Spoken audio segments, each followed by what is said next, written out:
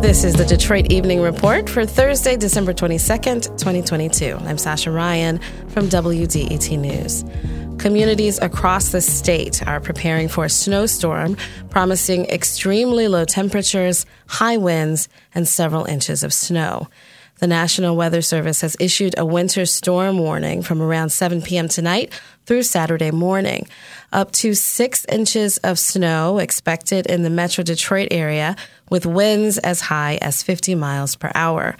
The Weather Service warns that blowing snow can reduce visibility to less than half a mile, and both driving and air travel will be impacted. Flash freeze conditions will affect some communities tonight, and wind chills drop as low as 20 below zero at times Friday and Saturday. Schools throughout the area have already announced they will be closed Friday. Detroit Public Schools and most city charter schools will be closed. The city of Detroit is providing overnight shelter to residents who need to escape the cold at the Farwell Recreation Center on East Outer Drive and the Patton Recreation Center on Woodmere.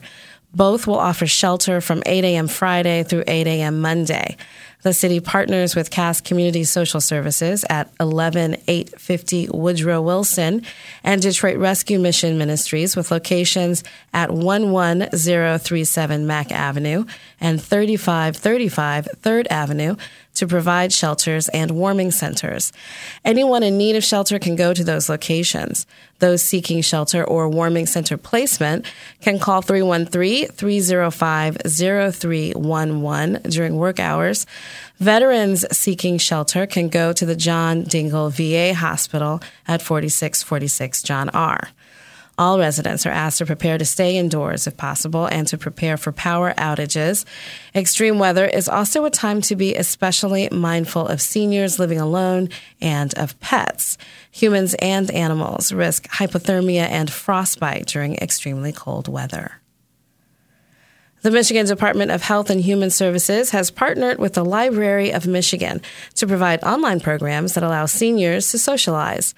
MDHHS says around 40% of adults over 60 report feeling lonely, and that feeling becomes more pronounced over winter months.